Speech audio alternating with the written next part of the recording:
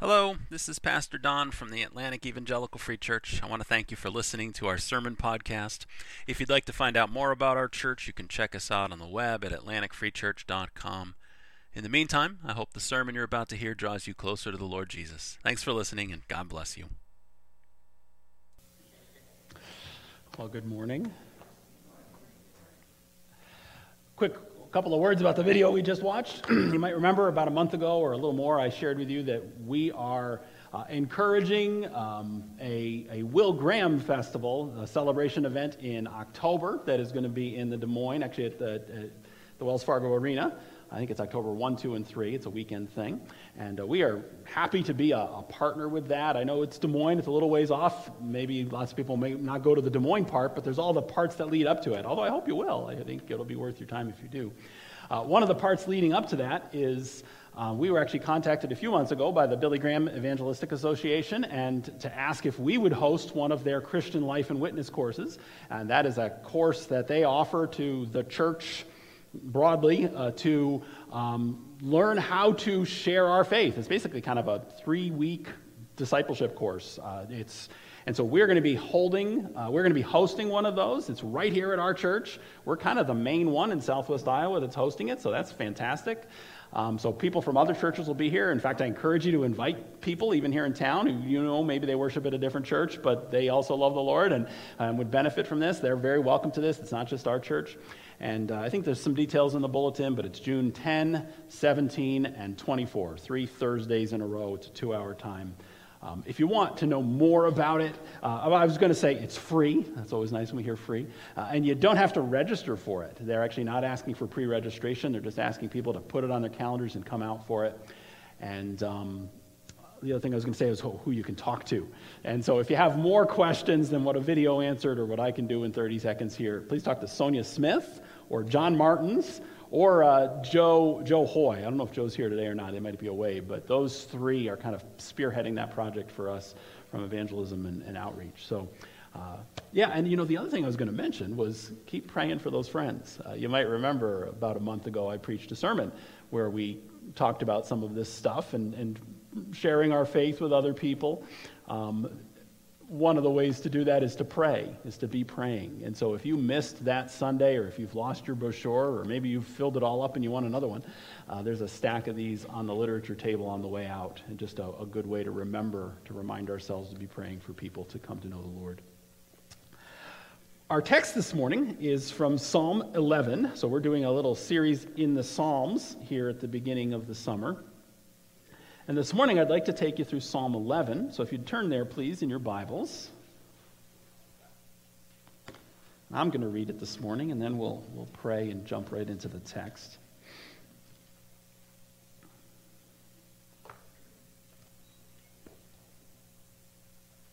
So this is Psalm 11, and it was written to the choir master, and it's a psalm of David.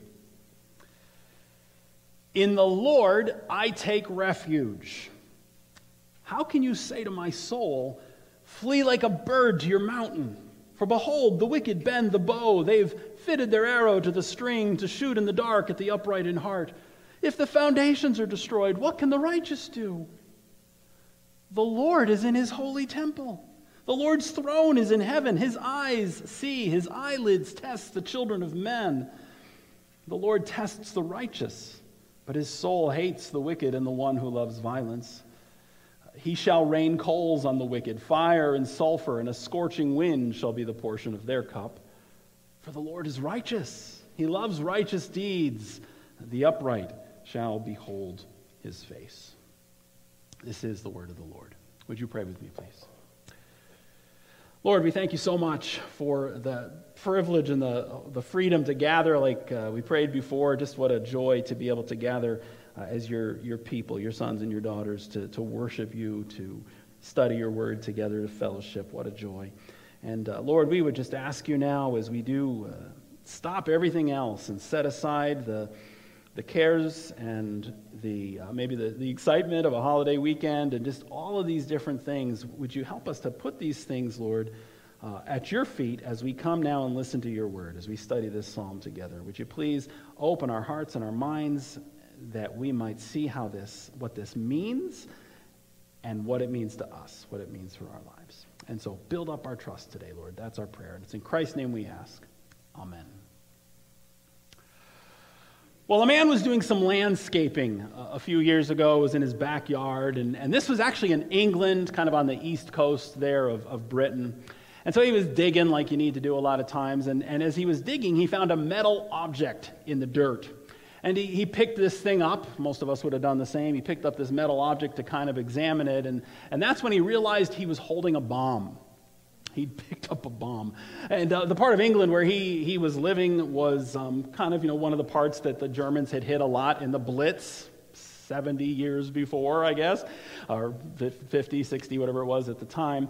And so it wasn't unusual. That would happen from time to time. People would find things like that. And so he saw this piece of metal. He's like, oh my goodness, it's a bomb. And so he very carefully reached for his cell phone, and he called, I guess it's 999 in Britain. He called their version of 911. And he explained to the operator he had found a bomb in his backyard, and he was afraid to even put it down. If I put it down, it might blow up, he said.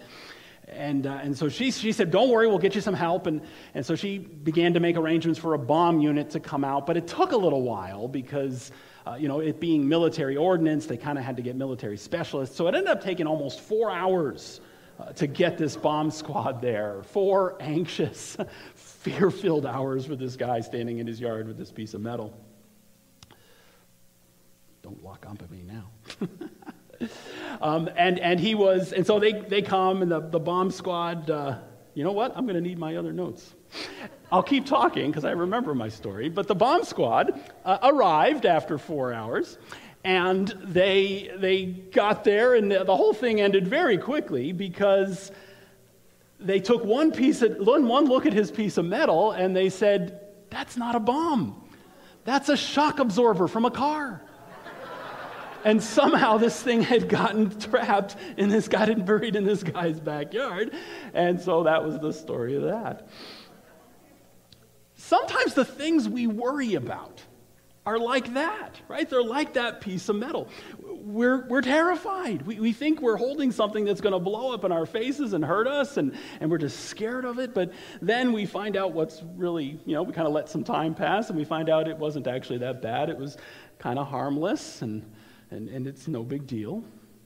Other times, though, let's be honest, the things we worry about are real, right? There are genuine worries. I remember even talking about some of those just last week. There are real dangers along the road, and so sometimes the things we worry about are not so dangerous. Sometimes they are dangerous.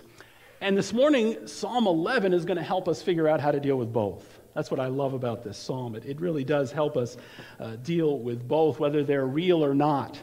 It shows us how to disarm our worries. And the answer is right there in the opening words of the psalm. We don't have to wait. In the Lord I take refuge. In the Lord I take refuge. That's how you disarm your worries. You trust in the Lord. We need to trust in the Lord. This is a good basic psalm about putting our trust and our confidence in Him. And so I want to work through these 7 verses. It's a short psalm. Some psalms are really long, some are short. This is one of the shorter ones. And as we work through these verses, I want to show you 3 ways to strengthen our trust in the Lord. That's our outline this morning. 3 ways to strengthen our trust. Because if you think about it, trust is kind of like a muscle. I think that's a good picture. If you want stronger muscles, you need to do things that make your muscles stronger. Right? You need to go to the gym, work out, do push-ups, whatever it is you like to do. You got to use those muscles to make those muscles strong. And it's the same thing with our trust in the Lord. If we want to have stronger trust muscles, then we need to do things that make our trust muscles stronger. And I think that's what David's showing us here, especially in the second half of the psalm. He shows us what he's done to strengthen his own trust in the Lord, and we can do the same thing. So that's our outline this morning, 3 ways to strengthen our trust muscles. So let's look at it. Let's get started here. The first way to strengthen our trust muscles is to remind ourselves or remember the Lord's position. Remember the Lord's position. Remember where He is and therefore who He is. That's what we're talking about here.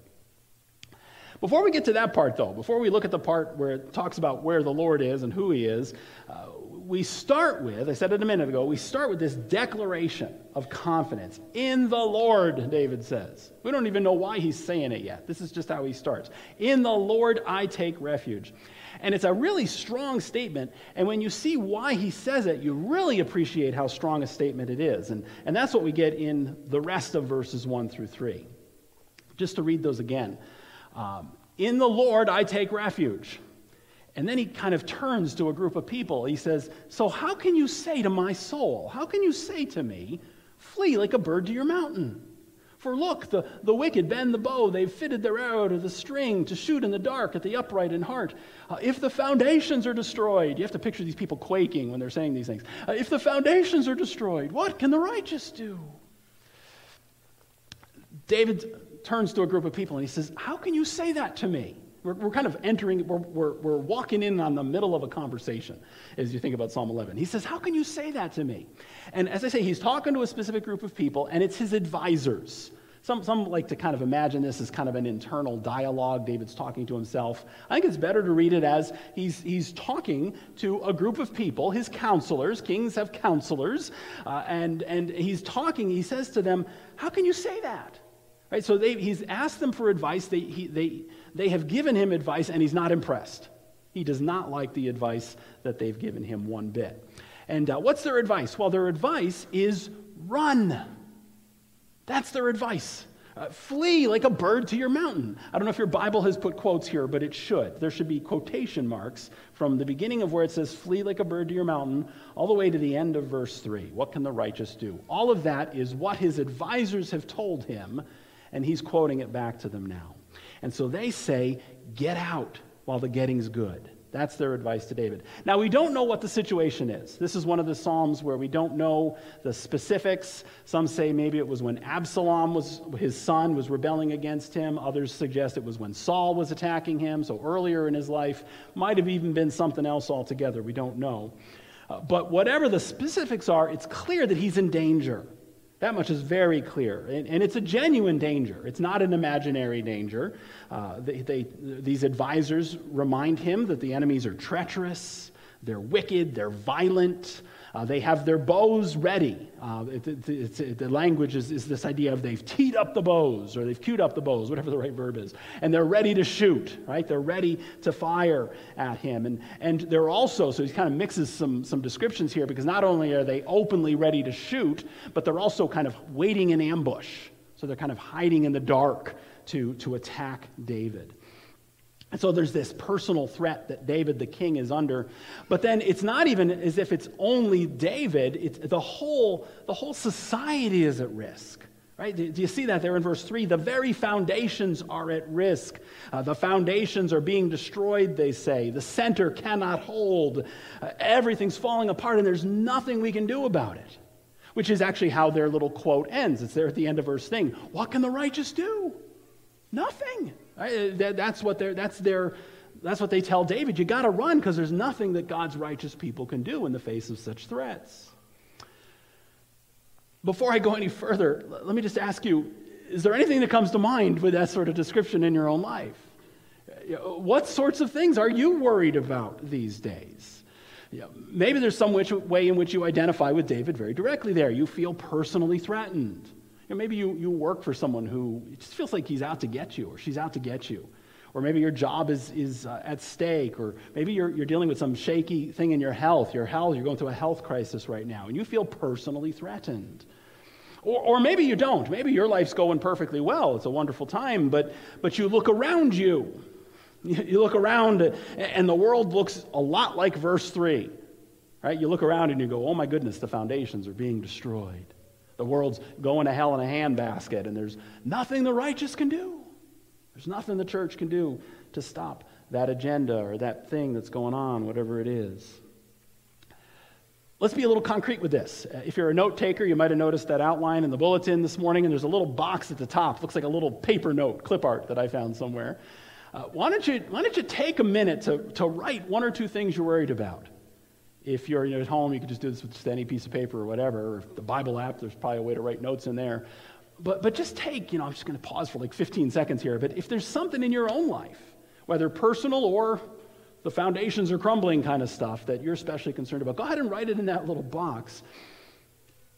And then as we work through the rest of this, just kind of glance at that list now and again and test the rest of the psalm against your list and see if the rest of the psalm helps us deal with those crumbling foundations or those personal attacks that maybe you wrote in that little box.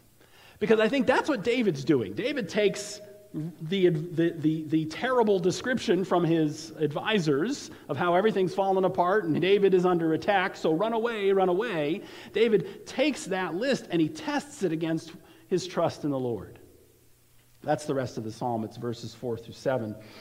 And let's just look now, because what he does, his advisors give him advice, and he spends the rest of the psalm, verses 4 through 7, telling them why that's lousy advice. Right? That's lousy advice, guys. You're wrong. And let me tell you why. In the Lord I take refuge. And then he gives us 3 reasons why the Lord is so worthy of refuge. This is how he builds up his muscles. So number 1 is that he reminds himself where the Lord is. He remembers the Lord's position. Verse 4. So he gets to the end of their quote. I just love the separation here. So, and I always kind of try to read this like with a whiny voice, If the foundations are destroyed, what can the righteous do? Right, this is them. And then David says, but the Lord is in his holy temple. The Lord's throne is in heaven. And so he looks up. He looks up from his advisors. He looks up from his enemies, and he fixes his eyes on the Lord. That's where his trust starts. Yeah, their bows are drawn. Yeah, they're lurking in the shadows. Yes, the foundations are looking a little shaky. But the Lord is on his heavenly throne. And what he's pointing to is, we could call it providence, we could call it sovereignty. What he's reminding himself is that the Lord's in charge. See, the temple, when he says the Lord is in his temple, he's not talking about the earthly temple, because the earthly temple has not been built yet. The earthly temple is not built until David dies and his son Solomon builds it. So when David talks about the temple, he's almost always talking about heaven, because the earthly temple is patterned after the true temple, the temple in heaven. And so when David says the Lord is in his holy temple, he means heaven. The Lord is in heaven. And then he references the throne. It's really just a lot of times with Hebrew poetry, you're going to get repetition of ideas. And so he says the same thing. The Lord's throne, his place of governance and authority and power. It's not in some earthly kingdom, it's in heaven, he says. And so what he's emphasizing with that couplet is he's emphasizing the sovereignty of the Lord. He's in charge. And this is what David reminds himself. He remembers that no matter how bad things seem to be going, whether for the world or for him, the Lord is in control. The Lord is on his throne. And that's where we start. That's what we need to do when we're tempted to worry instead of trusting. Remember the Lord's position. He's not standing on the sidelines or off in the corner, kind of scratching his head, trying to figure out what to do next. He's on his throne. He's on his throne, and we can trust him. So that's the first one. The second way that we can strengthen our trust muscles is to then rely on the Lord's power. Rely on the Lord's power. You see, not only is the Lord on his throne, but he uses the power and the authority that comes from that throne to protect his people, to help his people as they're under attack. And that's really the majority of the psalm. It's the heart of the psalm. It's verses 4 through 6. Or the rest of verse 4 and then 5 and 6. The Lord is in his holy temple. The Lord's throne is in heaven. His eyes see.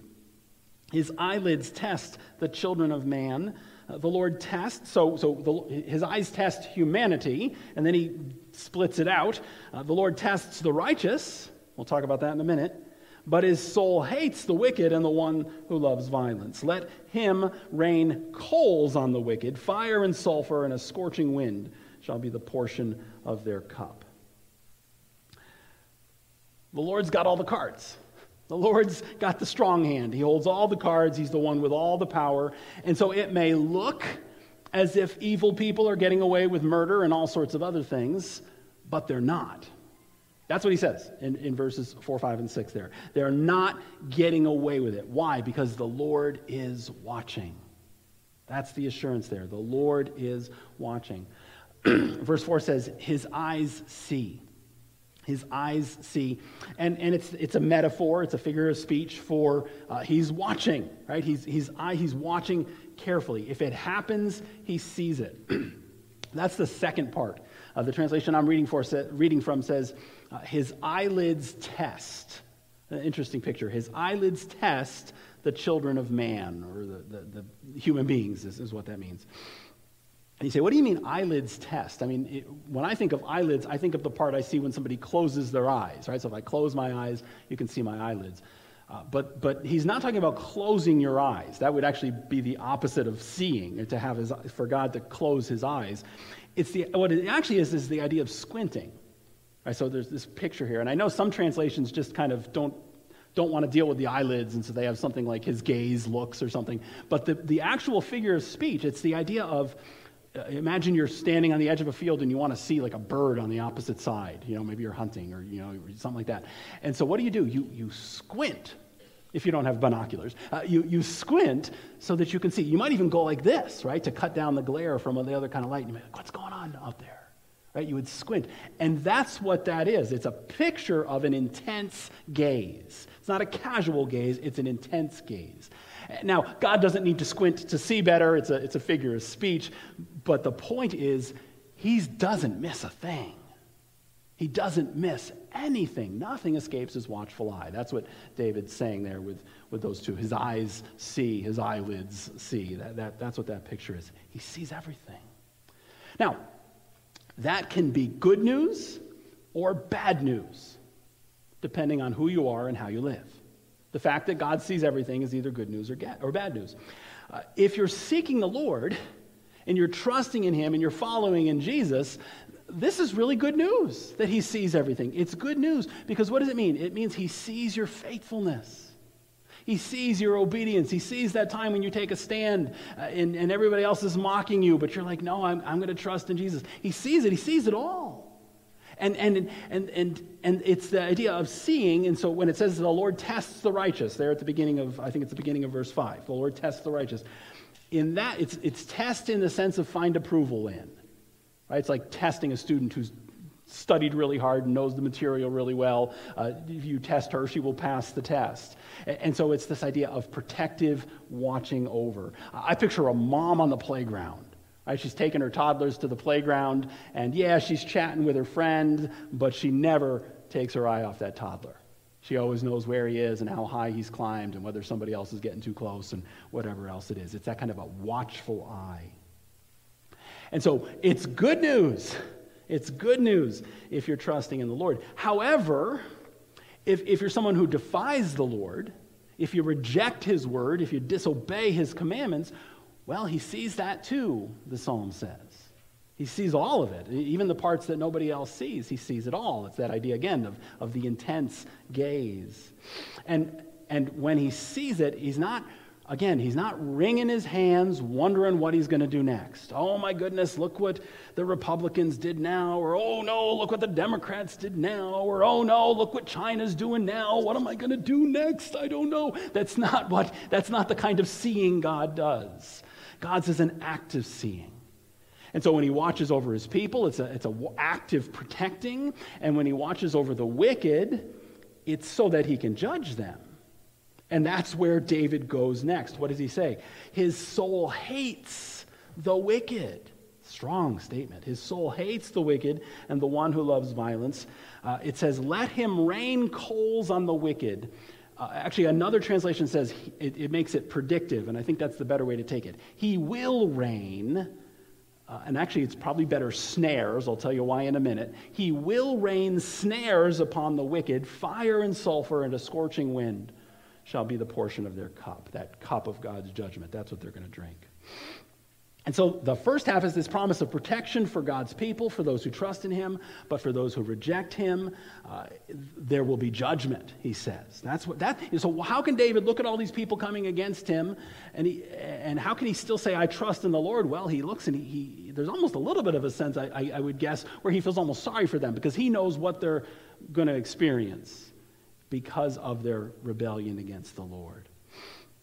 The Lord sees, the Lord will judge. And David gives us two pictures. I always like you to understand the text. I could stop there, but we got plenty of time. So he actually gives us two pictures of judgment, just so you understand them. The first picture is where he says, you see where he says there in beginning of verse 6, let him rain coals, like I said. That's what the ESV says. The Hebrew word there, though, where it says coals, is a word that's often used for the idea of a snare or a trap. And you could contextually, actually, to be honest, I'm not sure why. I couldn't figure out why they chose to go with coals, because the word means snare. The word means trap. I think they went with coals because of the picture of fire that comes after. But it's actually better to go with the more common usage. It's better to go with snare. He will rain down, right? So not just one snare, but he will rain down snares, it says. And you say, why a snare? What's up with that? Well, I think it connects back to verse 1. If you kind of enter into David's mindset here, his advisors, what was their advice? Flee like a bird.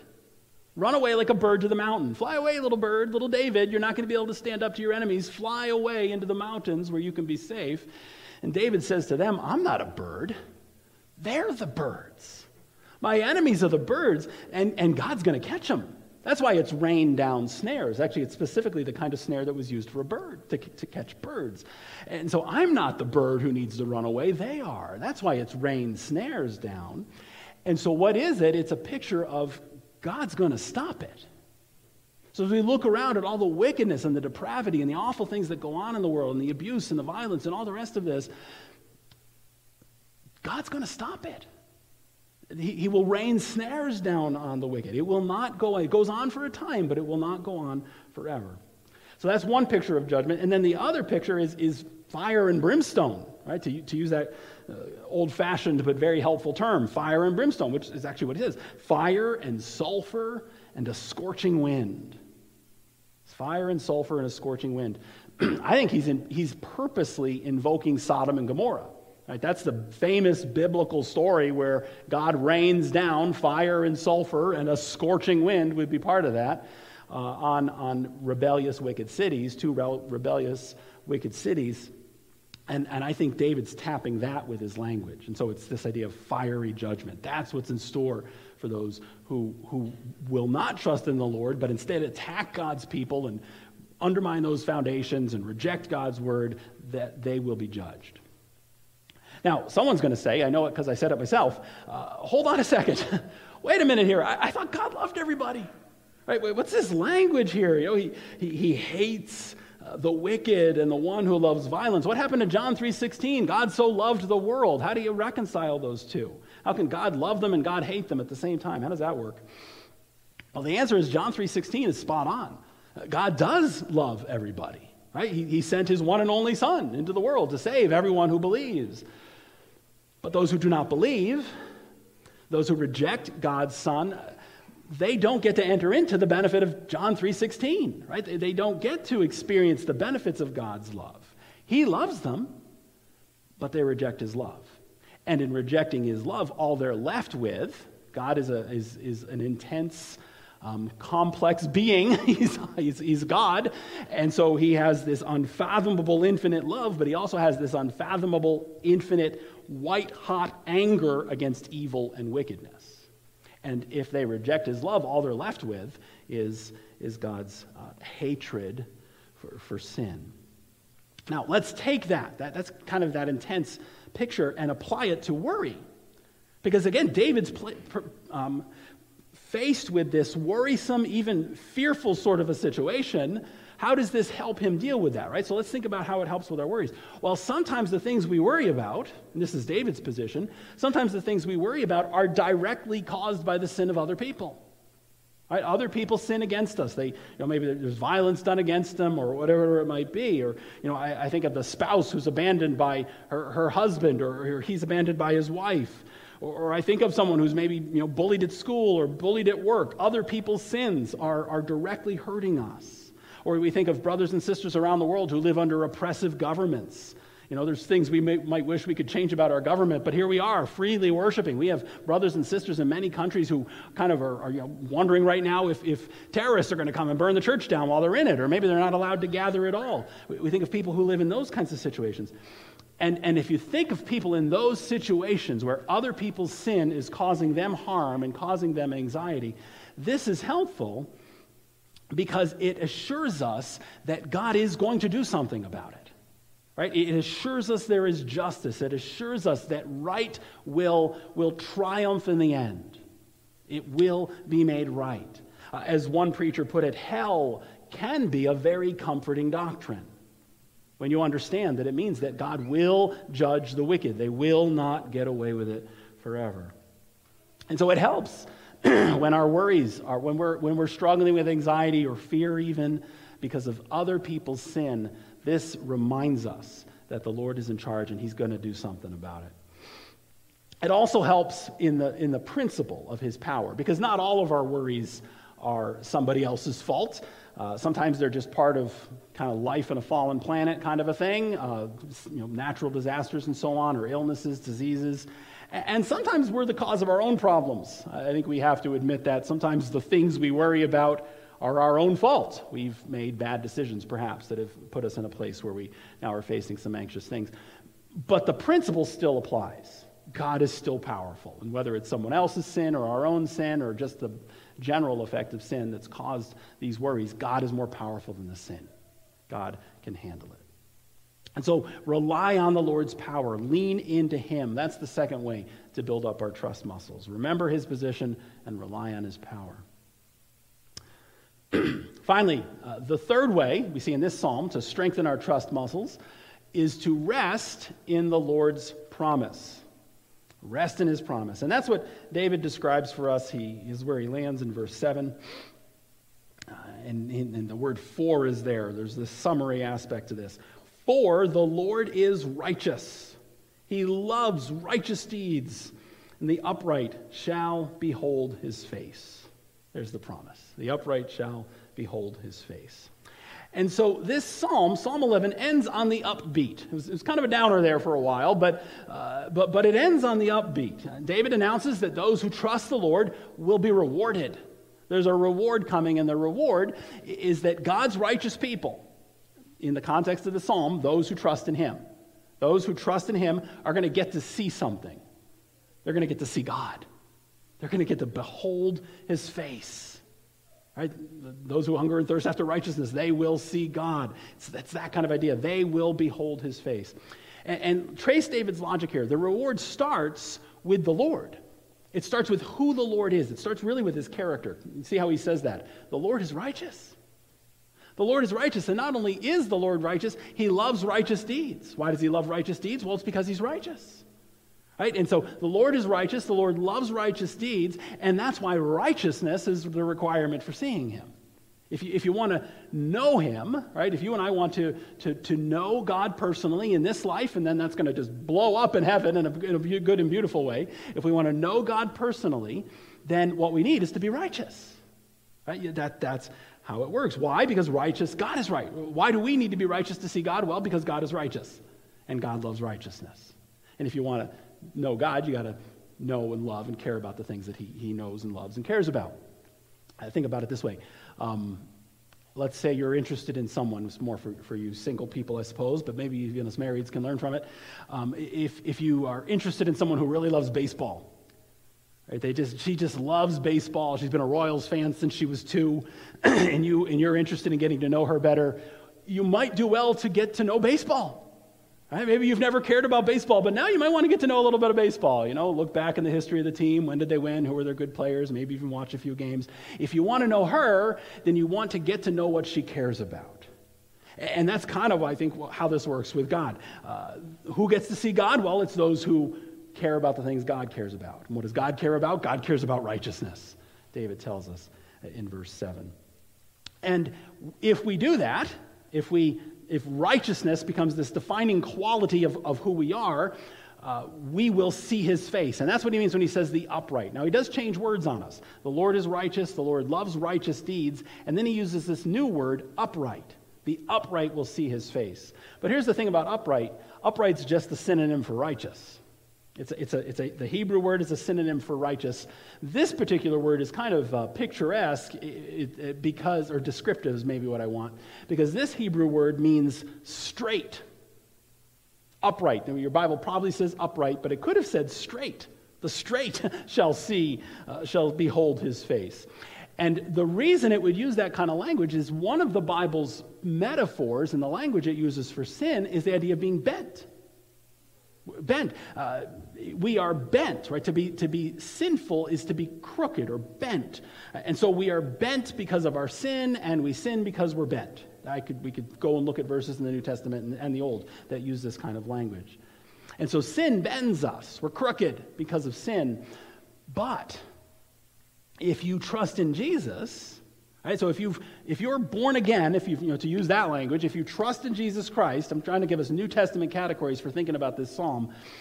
If you've trusted in Jesus Christ, you've put your faith in him, God has unbent you. You're not bent anymore. You're not bent, you're straight. The Holy Spirit straightened you out. He made you upright.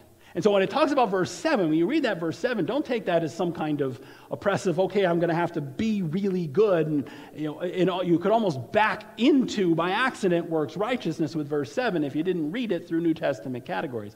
But David's not saying only the really good people, I don't know if there are any, I wouldn't qualify, but he's not saying only the really good ones get to see God. What he's saying is only the ones who trust in the Lord, who are made therefore righteous by their faith in the Lord, those are the ones who see him. And so you are righteous if you trust in Jesus Christ. And because you are righteous, thanks to your trust in Jesus Christ, what's the promise that you and I are going to rest in? It's the promise that we will see his face. We will behold him face to face. We know him, right? So here comes the enemies. Here comes we look around at the crumbling foundations. Yes, but we get to know our Creator, the almighty God of the universe that we sang about before. We get to know him in a personal way. And that's this idea of face to face. That's why that language is used. When you see, when face is used in this kind of language, it's a picture of intimacy. Right? If we were having a conversation, we're going to look at one another's faces. That's how you know a person. It's a metaphor for knowing someone personally. And so he's saying you will know your God personally. And that's a big deal. It's a big deal because there's a big difference between just knowing about someone and knowing someone personally. The Christian faith says we get to know our God personally. He's not just a doctrine we know about, he's a person we know. There's a big difference between knowing about and knowing personally. Several years ago now, I attended a workshop, a preaching workshop that was sponsored by our denomination, the EFCA. And the main speaker was a guy who was actually really famous at the time, maybe still a little bit now. His name was Erwin Lutzer. And for those of you who are not familiar with Lutzer, for years and years he was a pastor in Chicago. He's pastor of the Moody Memorial Church. He's retired now. I think he does a little bit of writing, but he's retired now from his church. But I especially this is probably 15 years ago when I had this experience. He was one of the preeminent preachers of his generation. I really admired Lutzer, still do. I just think he was one of the best from his generation. And so he was the speaker at this workshop. And so it was this one-day workshop. I got to go to this thing. Lutzer was going to be talking and preaching the whole day. He was going to preach a sermon, then we'd dissect it and talk with him. Why'd you do that? Why'd you say that? All that kind of stuff. And it was kind of an intimate setting, too. Like I say, he was kind of famous. He would speak to much larger crowds, but it was really only about 150 of us. About 150 E-Free pastors in a relatively small conference room with Erwin Lutzer. And the whole thing was about 6 hours long. But you think about this. Even though it was a small group of people, relatively small room, after 6 hours, we're still all just faces. Right? He doesn't know who we are. We're all just faces. We'd heard some of his good stories, heard a few of his good jokes, but we didn't really know him, and he didn't really know us. 6 hours wasn't enough time. We were just faces in the crowd. Close to the end of this workshop, though, there was a Q&A time. And so, kind of, what would you like to ask about? And so, people are asking, different guys are asking. And 4 or 5 questions in, Lutzer, you know how that, you've been in this kind of setting, you ask this one, you ask that one back there, and then he kind of turns over here to the sort of front left, and he acknowledged a man who had his hand up, and then about 2 seconds later, he recognized the man who had his hand up. And it was really kind of this strange experience for the rest of us in the room, and it was almost kind of awkward, because he's kind of like, you down over here, what's your, Bob? Is that you? And that really was what he did. Like, his whole demeanor changed. They actually started, this was the weird part, he's kind of like, how's Betty doing? How's your wife? How are the kids? And they had this, and the rest of us were like, flies on the wall kind of a thing, while they had this, and they ended up kind of realizing it was inappropriate, and let's grab dinner later was sort of the solution to it. But it was like night and day between just knowing about, that one. My old friend from seminary. We haven't seen each other in a bunch of years. How you doing? It was that sort of a thing. That's how it is with us and the Lord. That's how it is with us. Because we are righteous in Jesus Christ. We have that verse 7. Because of what God has done for you and in you through Jesus Christ, you are now righteous. And so when God looks out over his creation, when he surveys all that his hand has made, he recognizes you. That's this idea. He sees us face to face. Now, God's omniscient. Of course, he knows everybody intimately, even the wicked. But the picture here is of this personal. You're not just a face in the crowd to your God. He knows you personally. That's my daughter. That's my son. Now, what does all that have to do? Why is that so helpful to David in verse 7 and helpful to you and me with our worries? Well, simply this. If the King of the universe knows us and cares about us in such an intimate and personal way, we do not need to worry. That's why David lands there. How can you say to me, flee like a bird to the mountains, fly away from my enemies? How can you say that to me when that God loves me and knows me and watches over me in such a personal way? And so we can trust him with those things that worry us, whether they are real or not. Well, I want to close this morning with a story that I'm going to do double duty here with this story. I think it's a pretty good one for Memorial Day weekend, actually, but it's also a nice picture of what we've just talked about, trusting in the Lord. Way back when the United States entered World War II, so back in the early 1940s, a number of famous people enlisted in the military. I'd like to hope that kind of thing would happen today. I don't know if it would, but it did then. Baseball players, football players, movie stars signed up to fight against the Nazis. And one of those famous people was Jimmy Stewart, the actor. You probably know him best for It's a Wonderful Life, that kind of Christmas movie to us. But he'd already established himself as a very well-respected actor before, and then World War II broke out, and he signed up. And I can't remember if it was Navy or Air Force, how those things were arranged then, but he was actually a pilot. He was a combat pilot during the war. And so he did his training, Jimmy Stewart did, and when his training was done, it was time to head out, and so he went to see his parents one last time before he went. And he went to say goodbye to his father, especially. He was talking to his dad. And his father had some things he wanted to say to Jimmy, but he couldn't get them out. Right? He got all choked up. And he said, just hold on a second, I'll be back. And he went and he wrote a note. His dad wrote a note, and he brought it back, and he said, here, don't read it now, read it on the way. This is what I want to say to you. And so on the way, Stewart read this note from his father, and here's part of what it said. Or it might be the whole thing, actually. His dad wrote to Jimmy Stewart, my dear Jim, soon after you read this letter, you will be on your way to the worst sort of danger. Jim, I'm banking on the enclosed copy of the 91st Psalm. The thing that takes the place of fear and worry is the promise of these words. I am staking my faith on these words. I feel sure that God will lead you through this mad experience. I can say no more. I only continue to pray. Goodbye, my dear. God bless you and keep you. I love you more than I can tell you, Dad. Well, Jimmy Stewart survived the war. He came back, and he was actually a decorated war hero. He flew like 20 combat missions, something like that. And he came home. When he came home, he went to see his father, and he told his father that during the height of battle, during the hardest times that he faced during the war, he leaned on what had become a tattered copy He kept pulling it out, that copy of Psalm 91 his dad had given him. He kept leaning on those words. And he said, especially verses 1 and 2. Especially verses 1 and 2. And in case you don't remember, verses 1 and 2 of Psalm 91 say, he who dwells in the shelter of the Most High will rest in the shadow of the Almighty. I will say of the Lord, he is my refuge and my fortress, my God in whom I trust. That's exactly what David says in Psalm 11. It's the same thing. In the Lord I take refuge. In my God do I trust. Would you pray with me, please? Lord, that's my prayer for myself and for the worship team coming up with me now and everyone here in this room and online, that you would help us to trust in you, build up our trust, make us people who take refuge in you, whether it's in the something huge like going into war or dealing with cancer or losing a child or the hundreds of really huge things, or even just the little niggling things that we'll face this afternoon and tomorrow and the temptations that come our way and all the different things.